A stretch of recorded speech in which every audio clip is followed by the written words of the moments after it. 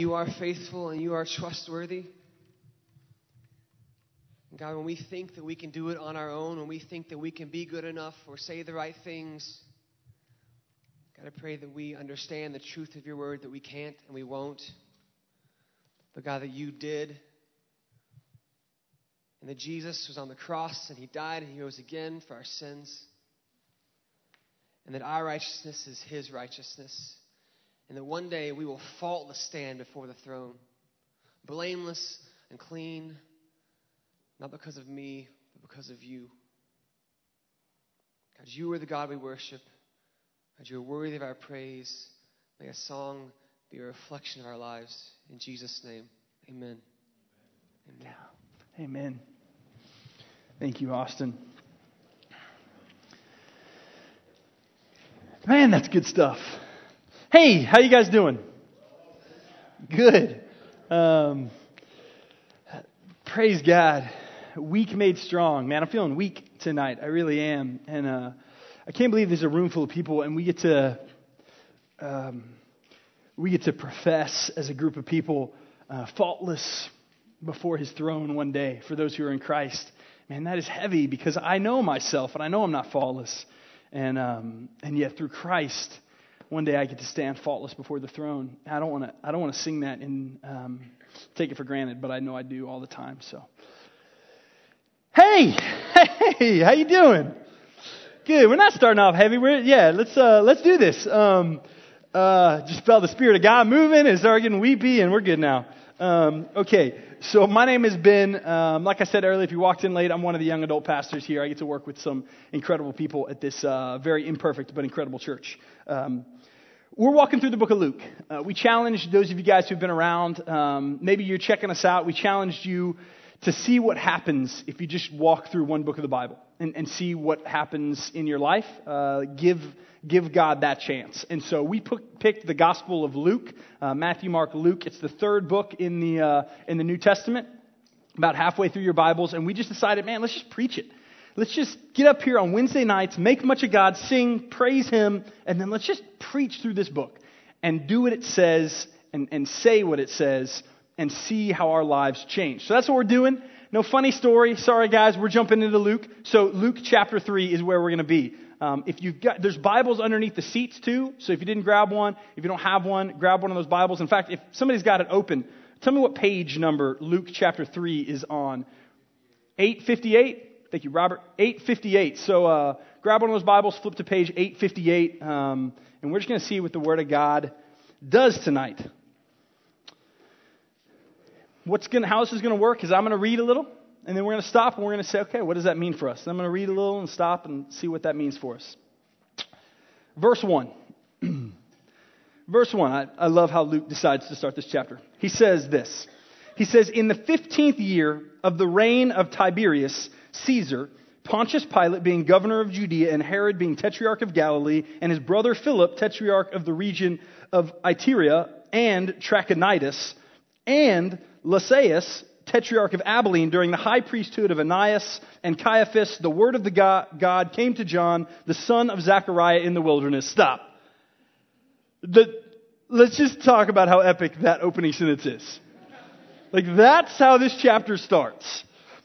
In the 15th year of the reign, like, that's awesome right there. That is a great way to start a sentence, or like when you're meeting people, like maybe you're back to town, maybe you got a new job. I want you to introduce yourself that way anytime you do that. Basically, modern example, what he's doing is he could have just said like in the 1980s, but instead he said all this. You know, he could have said like in the early 90s, or he could have said in the reign of Ronald Reagan, or in the reign of Bill Clinton under the governorship of George W. Bush, brother to Jeb Bush, while Garth Brooks was winning Grammys and the Fresh Prince of Bel-Air was famous, right? Like, he could have said that this person was born. So he gives us this awesome thing. I love it. What he's doing is he's letting us know this was a historical thing that happened in life, guys. This happened 2,000 years ago, and he's painting us that picture. He's not saying, hey, a long time ago in a land far away. He's saying, no, this was the guy in power, and he was brothers to this guy. No, that guy was over here, and this was a historical point in time. the 2 weeks ago, I got to preach on the first 4 verses of Luke. And why does he say he wrote the book of Luke? It's about Jesus and his mission. But why he wrote it was so that we might have certainty in what we believe and what we're laying our life down.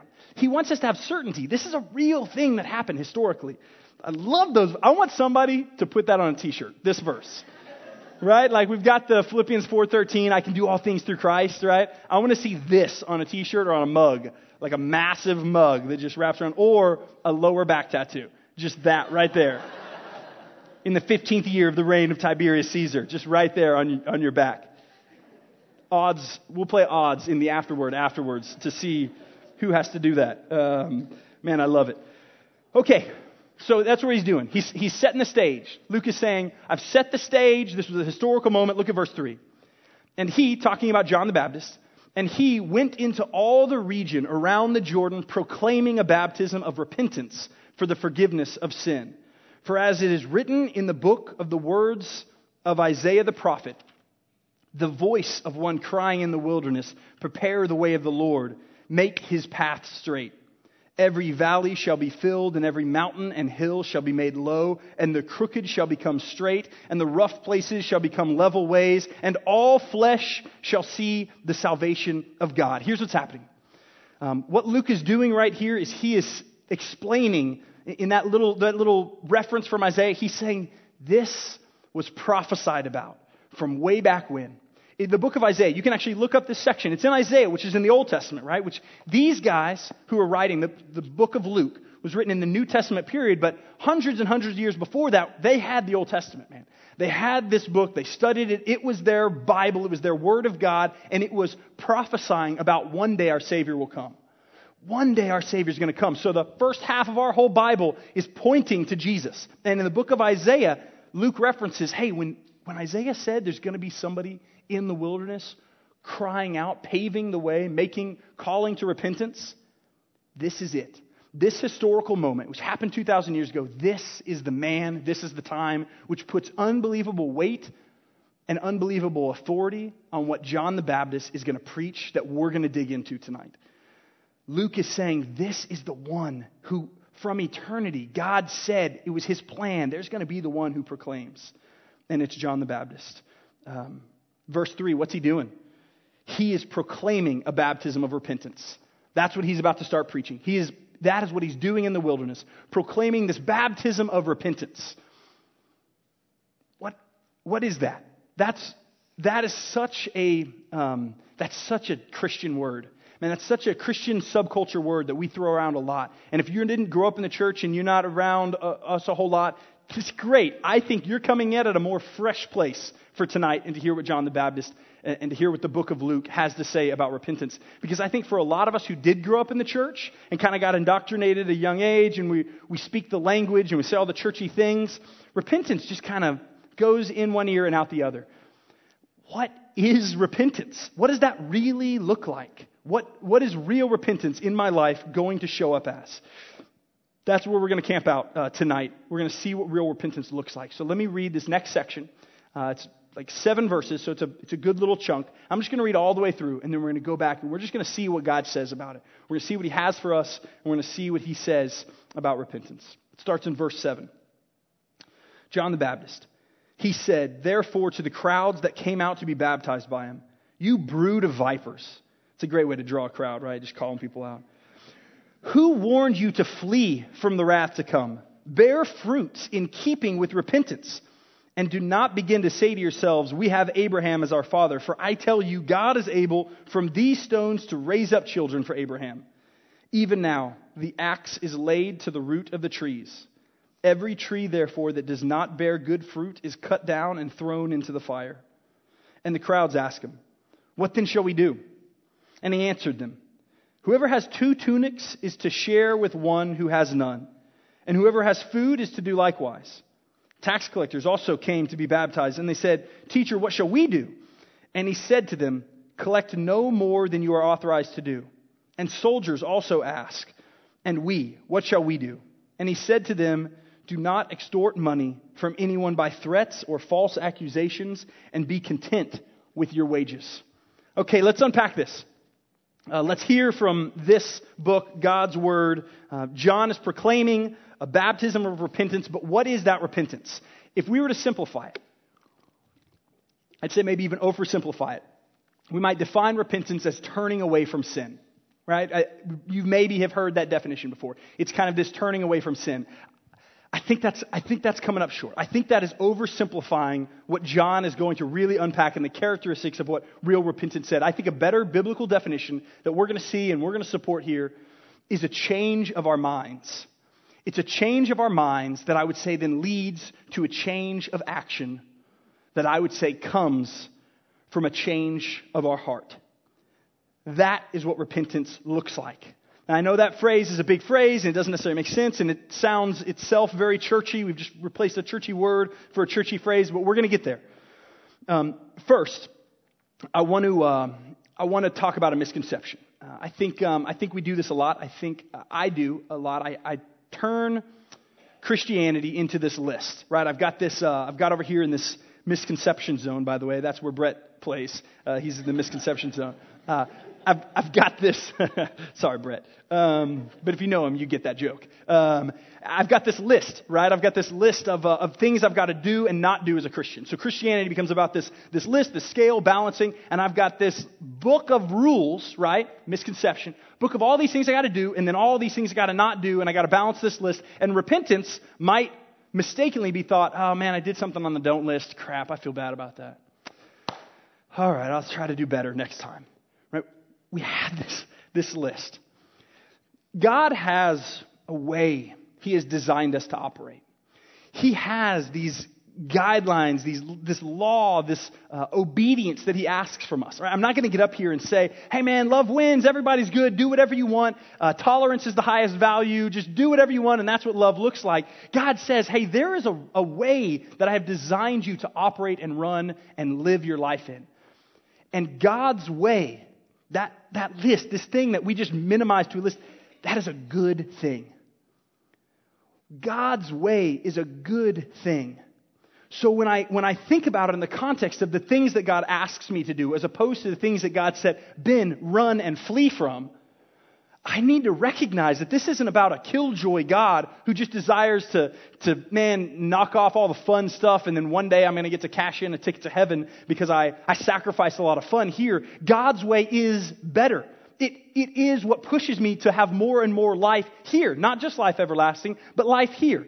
Let me give you an illustration. Last night, my wife and I went to Fuzzy's. We met a couple of friends. It was actually a girls' night. I didn't realize it was going to be a girls' night. I thought it was like a big, small group, but it was just a bunch of girls that showed up. And Charlie, my son, my almost 2-year-old, which, by the way, his birthday is going to be a couple Saturdays. You're all invited. So we'll get to that later. I think that's okay with my wife. Is that cool, babe? Okay, she gave me the old thumbs up, but inside she's thinking, oh, crap. So Charlie's about to turn 2. So we're trying to get out the door to Fuzzy's. It's Fuzzy's, right? He's 2. He loves Fuzzy's, right? His favorite thing is dip. It doesn't matter what kind of dip it is. Just anything he can take food and dip into, he likes it. And so obviously Fuzzy's is chips and queso. That's just what they are. And so we're going to Fuzzy's, and he just is throwing a fit and doesn't want to get his stuff together and is just pouty, and he doesn't want to go because he doesn't really understand that we're going to Fuzzy's, right? Because he's 2 and he's not getting it. And I'm saying, hey, come this way. I'm trying to guide you this way to something that because I have more perspective than my 2-year-old son, know is going to be a good thing for him. He gets to be with mommy and daddy. He likes that. He gets to have chips and dip. He likes that. That's really all there is in his life. There's mommy and daddy and chips and dip. He's not a very complicated person. And there's Curious George. He likes Curious George. And that's it. And he gets to ride in the car. He gets to freaking ride in the car and eat chips and dip. Those are all things that he's passionate about. And I'm trying to get him, come on, Charlie, let's go. And he's throwing a fit and he doesn't want to go. And what I have for him is good. He doesn't have the perspective to think it's good because he's doing his thing and sitting there playing with his little cars on the carpet. And he's like, nah, this is what I want to do. But I have a larger perspective than he does. Same thing with his diaper, right? He doesn't want me to change his diaper. And yeah, I get it. Probably for the 32 seconds it takes to change his diaper, if it's a slow day for me or my wife Danielle, then yeah, maybe it's a little annoying. He's got to sit there. He's got to stop doing what he's doing to change his diaper. But we know it is better for him. Because if he doesn't change his diaper, he's going to be in pain. He's going to be in pain. He's going to be uncomfortable. There's going to be rash stuff happening and just growths and weird stuff is going to happen. We have a perspective that he doesn't have. When we talk about repentance and we talk about what we're repenting from, we're changing our mind that doing this isn't actually what God wants for us. And it's changing our mind and turning and removing and moving from that towards what God wants for us.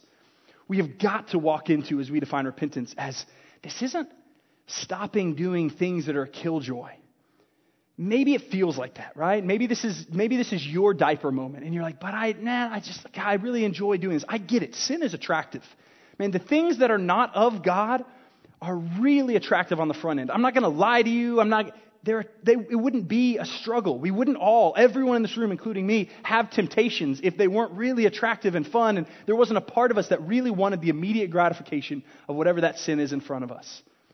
What repentance is, though, and a root understanding that we've got to have, a framework for tonight, is that choosing God's way over our way, turning from what we wanted to do to what he has designed us to do, to give us to give us joy, and to bring glory to himself. It's a good thing. It's a good thing. It's a thing we should want. It's a thing we should just crave and desire. And kicking and screaming at times because my flesh is so weak, I should change my mind and wrap my mind around this is a good thing. So we need to have that context over tonight. And then as we look at this list, right? We look at these things that we maybe have been called to stop doing in our life, or maybe other things that we needed to start doing in our life. And we look at these urges of the Lord that he's asking us to repent from maybe apathy, or he's asking us to repent from disobedience and step into them. That's the gospel. And we apply the gospel there. And we recognize if we really realize it, this whole misconception, right? Remember the misconception over here of, wow, man, can I tip the scales in my favor? The truth is we have all sinned and fall short of the glory of God. We're all on the just don't list. We've all fallen short of the glory of God. And then we get Christ through what? Repenting and believing.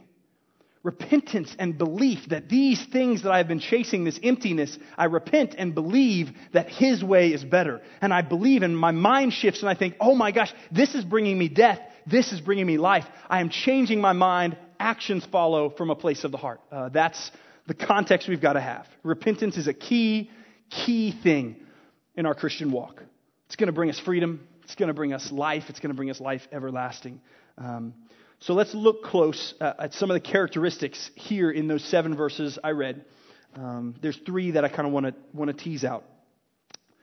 The first, verse 7 and 8. I'm going to read it again to you. He said, John the Baptist, he said therefore to the crowds that came out to be baptized by him, you brood of vipers, who warned you to flee from the wrath to come? And then listen to this very first part of verse 8. He says, bear fruit in keeping with repentance. One of the characteristics, right? We kind of tried to define repentance. We're going to keep walking through that. One of the key characteristics of repentance is that repentance is constant. Repentance is constant in our life. Repentance isn't something that we do one time. We come to renovate that one night and we say, man, I'm convinced I'm going to change it. I'm convinced tonight that, yes, Spirit of God's moving, and I'm seeing that, and the Holy Spirit is convicting me, and maybe you don't know it's called the Holy Spirit, maybe you're just feeling like, man, I'm supposed to walk away from this, and it's this one-time emotional thing, or maybe as a kid, you repented, and you walked an aisle, or whatever that looked like when you put your faith in Christ, and we think of it maybe as a one-time thing. If we are mature in our faith, repentance is constant.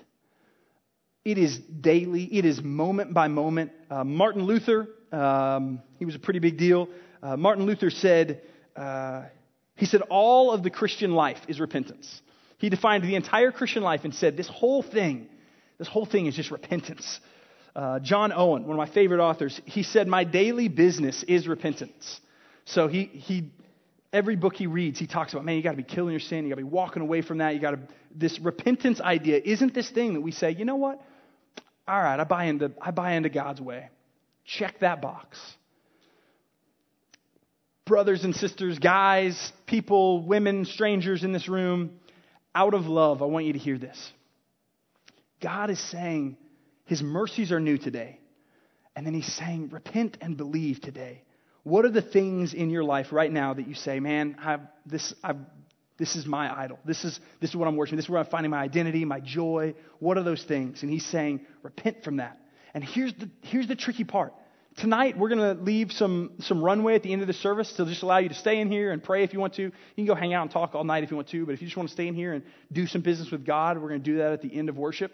But then here's the crazy thing. Tomorrow morning, I am prone to wander. Man, I am prone to wander. My default setting is sin. That's where I go. My default setting is sin. And so tomorrow morning, I've got to wake up and say, God, this life is not my own. Your way is better. May today I walk out repentance in my life. This change of mind to choose what is better, not choose these dirty diapers and worldly things and things that I know actually don't bring me life, don't bring me joy. Disobedience in you. Even if I can't necessarily see that immediate gratification fruit, constant, every day in our life. Let's look at another characteristic. Repentance is necessary. Repentance is constant and repentance is necessary. Verse 8, bear fruit in keeping with repentance and do not begin to say to yourselves, we have Abraham as our father. For I tell you, God is able from these stones to raise up children for Abraham. Even now the axe is laid to the root of the trees. Every tree that does not bear good fruit is cut down and thrown into the fire. I don't see the need in my life. I could sit here and preach about, oh man, repentance is constant. It's got to be this constant thing. I've got to be constantly vigilant in finding these areas that I keep walking back to and repenting from them. But the reality is, I hide my sin really well. And I hide it from people well. And I hide it from myself really well. And the reality is, I don't know that I really understand the need I have for it. There is an entitlement in me. One of the things he's saying here is he's talking to Jews, and he's saying, you guys say, well, we got Abraham as our father, so we're good. And what he's saying is he's pushing back against a culture of faith. There were a lot of people in that day, and this would never relate to Fort Worth, Texas, but there were a lot of people in that day from a geographic region that was like, yeah, I grew up around this, I'm good, right? My parents were Jews, my grandparents were Jews, and so I'm a Jew because Abraham is our father, and so I'm good because I'm in the right place, I'm in the right spot, I come from the right family line. We went to the synagogues on the holidays and for the festivals. And that is so epidemic in our culture too. This cultural Christianity that we have bought into. And some of you guys, maybe by the grace of God, I don't know, I'm going to raise my son in a Christian home and indoctrinate him early, but he's still got to have a personal relationship with Christ. It's still got to be a personal, genuine relationship. And for those of you guys who didn't grow up in that atmosphere and you're like, dude, Christians are freaking weird in this city. I know, we are. We make coffee cups that have weird scriptures on them. We get weird back tattoos with Galatians 2:20. It's this cultural Christianity that we buy into. And I think that happened in this room, right? We show up and we think, man, we're doing good. We're patting ourselves on the back. We show up to church. We do the thing. We punch our card. Is there real awareness of how much we need Christ? Is there real awareness of how broken we really are? Even those who are in Christ, right? We take that confidence that we have in Christ and we're like, all right, I'm good. I'm going to go worship and feel good about myself. But do we really feel broken? Do we sing lyrics like stand faultless before the throne and think, what the heck? That is impossible. How in the world could I stand faultless before the throne? I know myself. I know who I am, and I am not faultless. I am aware of that. I desire to mature and become even more aware of just how faultless I am, so that then I might repent from that and walk in righteousness. And know that any righteousness, any way that I get to stand faultless before the throne is not because I did something, because I lived a good life, I got a job at a church, and I, was a nice guy and grew up in the Bible Belt and did the list right. It's because of Christ, Jesus, and His perfection. And the only hope I have is to say, you are it. You are the one way of salvation and life for me. And you have graciously said that your righteousness can be on me. To where when God looks at my life and he's flipping through the book, he's thinking, oh, okay, walked on water. Cool, Ben. Okay, you fed 5,000. That's pretty sweet. And he sees the life of Jesus in my resume, as opposed to my resume, which is prideful, self-worshiping, struggles with lust, struggles with self-worship, struggles with, you name it, right? The list goes on and on and on. But instead of seeing that, it gets clothed because of Christ and his perfection. And I surrender and repent from that and say, Lord, you have accepted me. I didn't earn it. You have accepted me. Now I want to live in response to that kind of obedience. Do we really recognize our need for that? And if you're in here, man, and you're thinking, you're feeling, gosh, I really wish so-and-so was here to hear that tonight. Like, man, I really, gosh, this is good this is going to be, I hope somebody else really, I'm going to tell somebody else to listen to this when they put it up later online on the World Wide Web. I'm going to sell this later. That's great. You should spread the gospel to other people. You should encourage other people to listen to the gospel. But man, are you applying this to your life? Do you see how absolutely necessary repentance is for you tonight, this evening, in this room, to go before the Lord and say, Father, there's some things I need to repent from. And if you don't, I want you to take heed and grab hold of this book and see what John the Baptist's cry was against the cultural faith at the time, who just thought, I'm doing pretty good. And he said, stop and grab hold of yourself and say, Lord, would you show me? Would you show me just how necessary repentance is? Would you show me how far I am for you so that I can really, really, really appreciate, worship, celebrate the grace that still says I'm faultless? Help reveal that sin. Maybe it's self-righteousness. Right? Maybe it's self-righteousness. Maybe it's, you know what it is. I don't need to list them. You feel that tug that's saying, man, this is me. It's constant. It's necessary. Verse 10. And the crowds ask him. So now they're starting to respond to this sermon from John the Baptist of repentance. And they're saying, man, you got to tell us what this is. You got to give us more traction, right? You got to really show us what this is. They say, what shall we do then? And he answered them. He says, whoever has 2 tunics is to share with him who has none, and whoever has food is to do likewise. And then tax collectors also came to be baptized. And they said to him, Teacher, what shall we do? And he said to them, collect no more than you're authorized to do.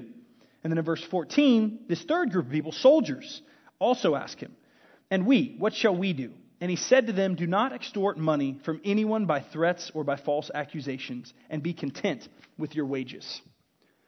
Repentance is constant, it's necessary, and repentance is action. True repentance is action, guys. When they come to him and they hear this sermon of don't be entitled, keep repenting, bear fruit of repentance, and they say, okay, what shall we do? What is he? He gives them incredibly tangible action steps, individualized for where they're at in their life and their role and what they're doing in life. And he says, there should be action here. If you, if you have 2 tunics, then what you need to do is you need to give with someone else. And what he's doing is he's identifying selfishness, right? He's identifying that there is a culture that says, no, I'm going to store it for myself. And he's saying that's sinful and selfish. And we have to apply that. I think we can real practically just take that and say, how do we spend our money? And we could get into a whole nother sermon where we really break down how do we spend our money, how do we love. That's a whole nother. If we just look at the general principle and the characteristic that he's showing us of repentance, it is action. There should be action married to your repentance. And let me go on a rabbit trail real quick. Look at the fact that he doesn't say change jobs, right? Like tax collectors at the time were known to be wicked people. They were people that were partnered with a tyrannical government, the Romans, who had martial law over their own people, and they were basically stealing from Jews and giving them to the government that was oppressing and putting in slavery the Jewish people. And this is a Jew who works for the Roman government, is taking money from his brothers and sisters and giving it to the enemy, right? Tax collector. And a tax collector comes and says, okay, I'm ready to repent. What do I do? I think it's insanely profound that John the Baptist doesn't say, stop being a tax collector. be that. Same with the soldier, right? Soldier who was of the army that had occupied their country. What do? He doesn't say, stop being a soldier and just come and look like me, right? Come and just join the local ministry. He says he doesn't. He allows them to keep doing what they're doing. He encourages, he doesn't say anything about don't be a tax collector, don't be a soldier. He says, be a tax collector who is righteous. He says, be a soldier who is righteous. Be a tax collector who doesn't collect more, who doesn't steal from the people, which was kind of unheard of because that's what they did. And he says, be a soldier who isn't extorting people, because that's what they did. Because they didn't actually get paid enough to make ends meet, but they had a lot of muscle with them, and so they kind of extorted to make ends meet because they got a little pay, and then they were like, all right, I'm going to steal from people because I'm a soldier, I can do whatever I want. And he says, don't do that. Be content with your wages. Repentance looks not like, man, I need to quit what I'm doing, and I need to go do what Ben and Tyler, I need to get a job at a church, and that's what real repentance looks like. And if you ultimately repent, then you'll end up working at a church somewhere. That's not what he says.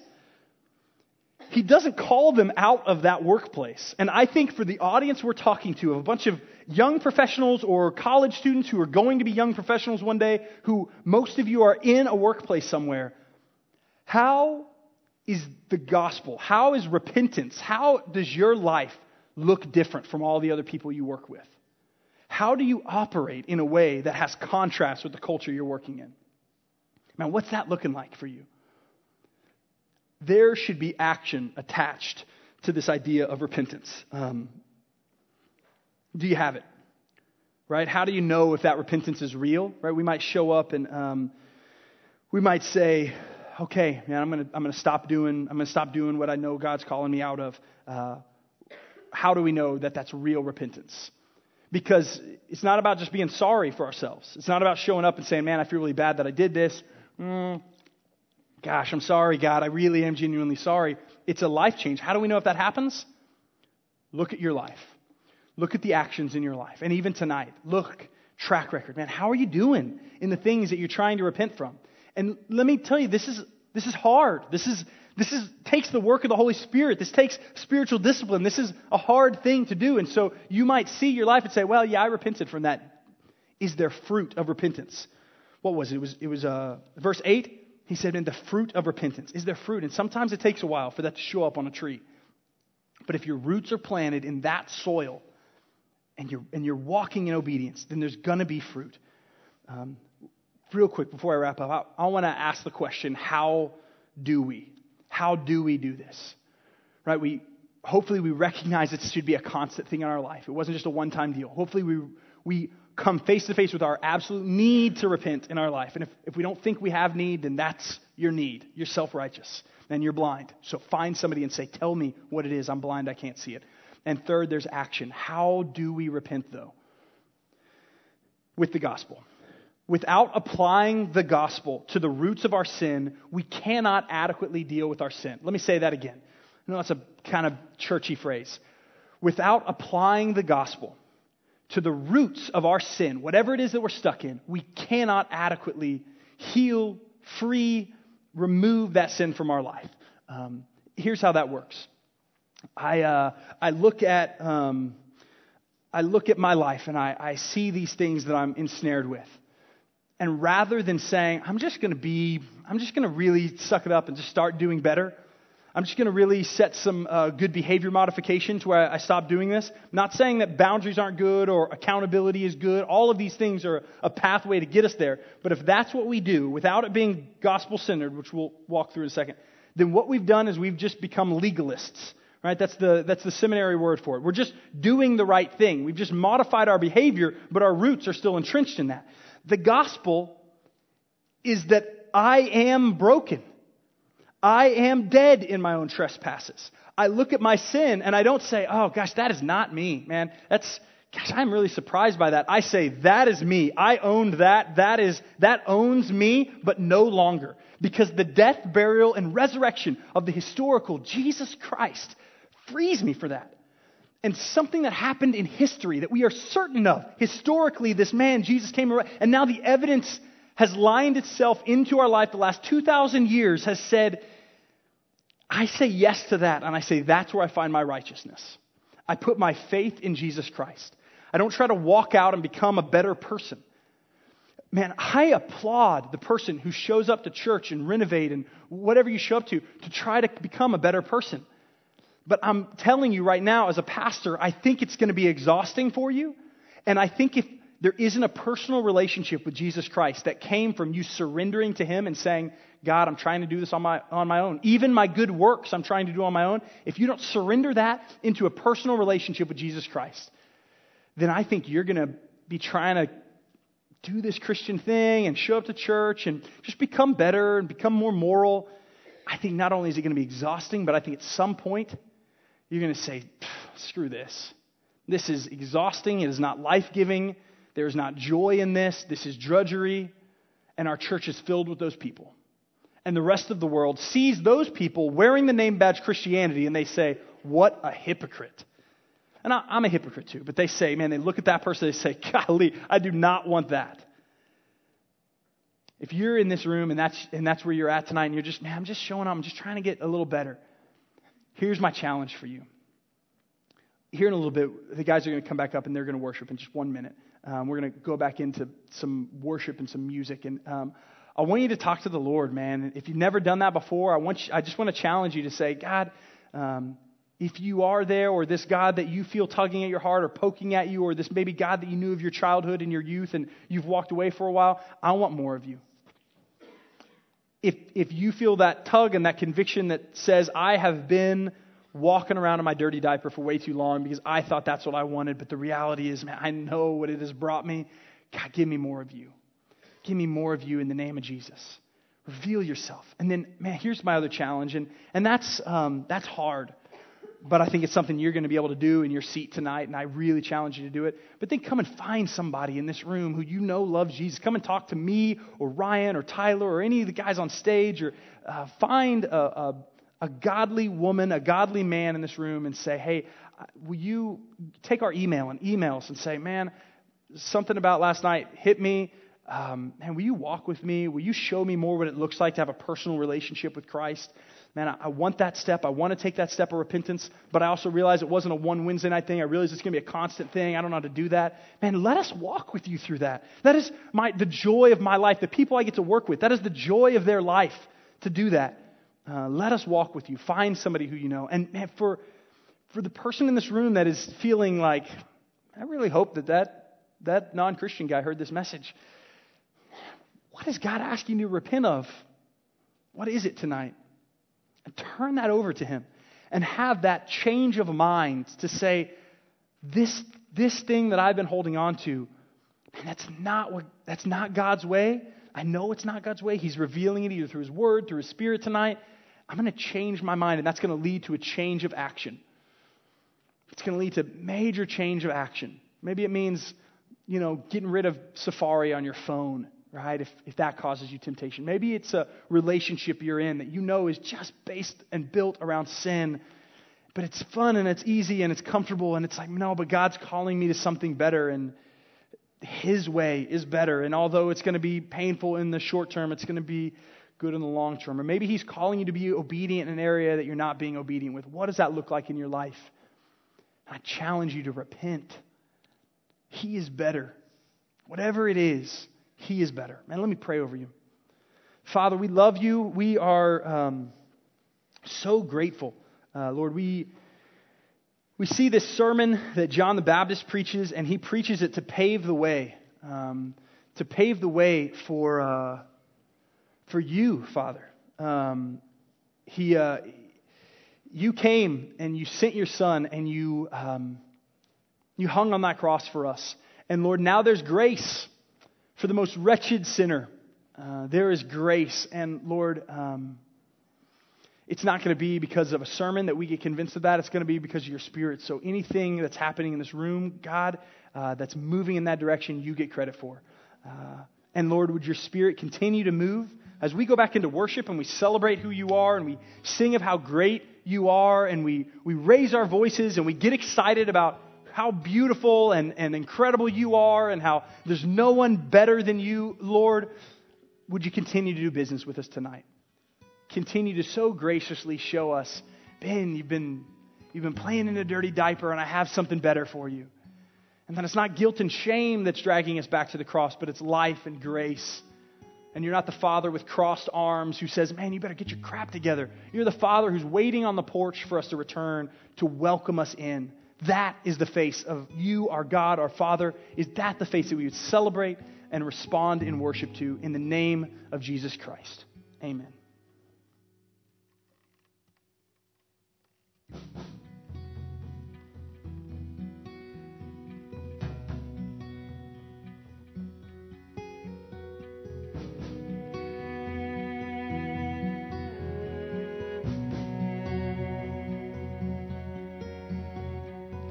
No praise can define you.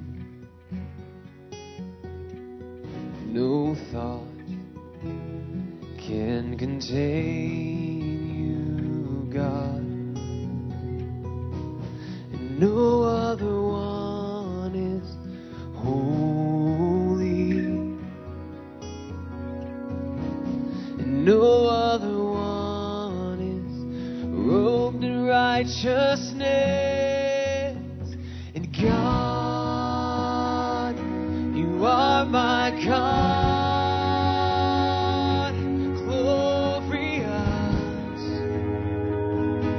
Glorious.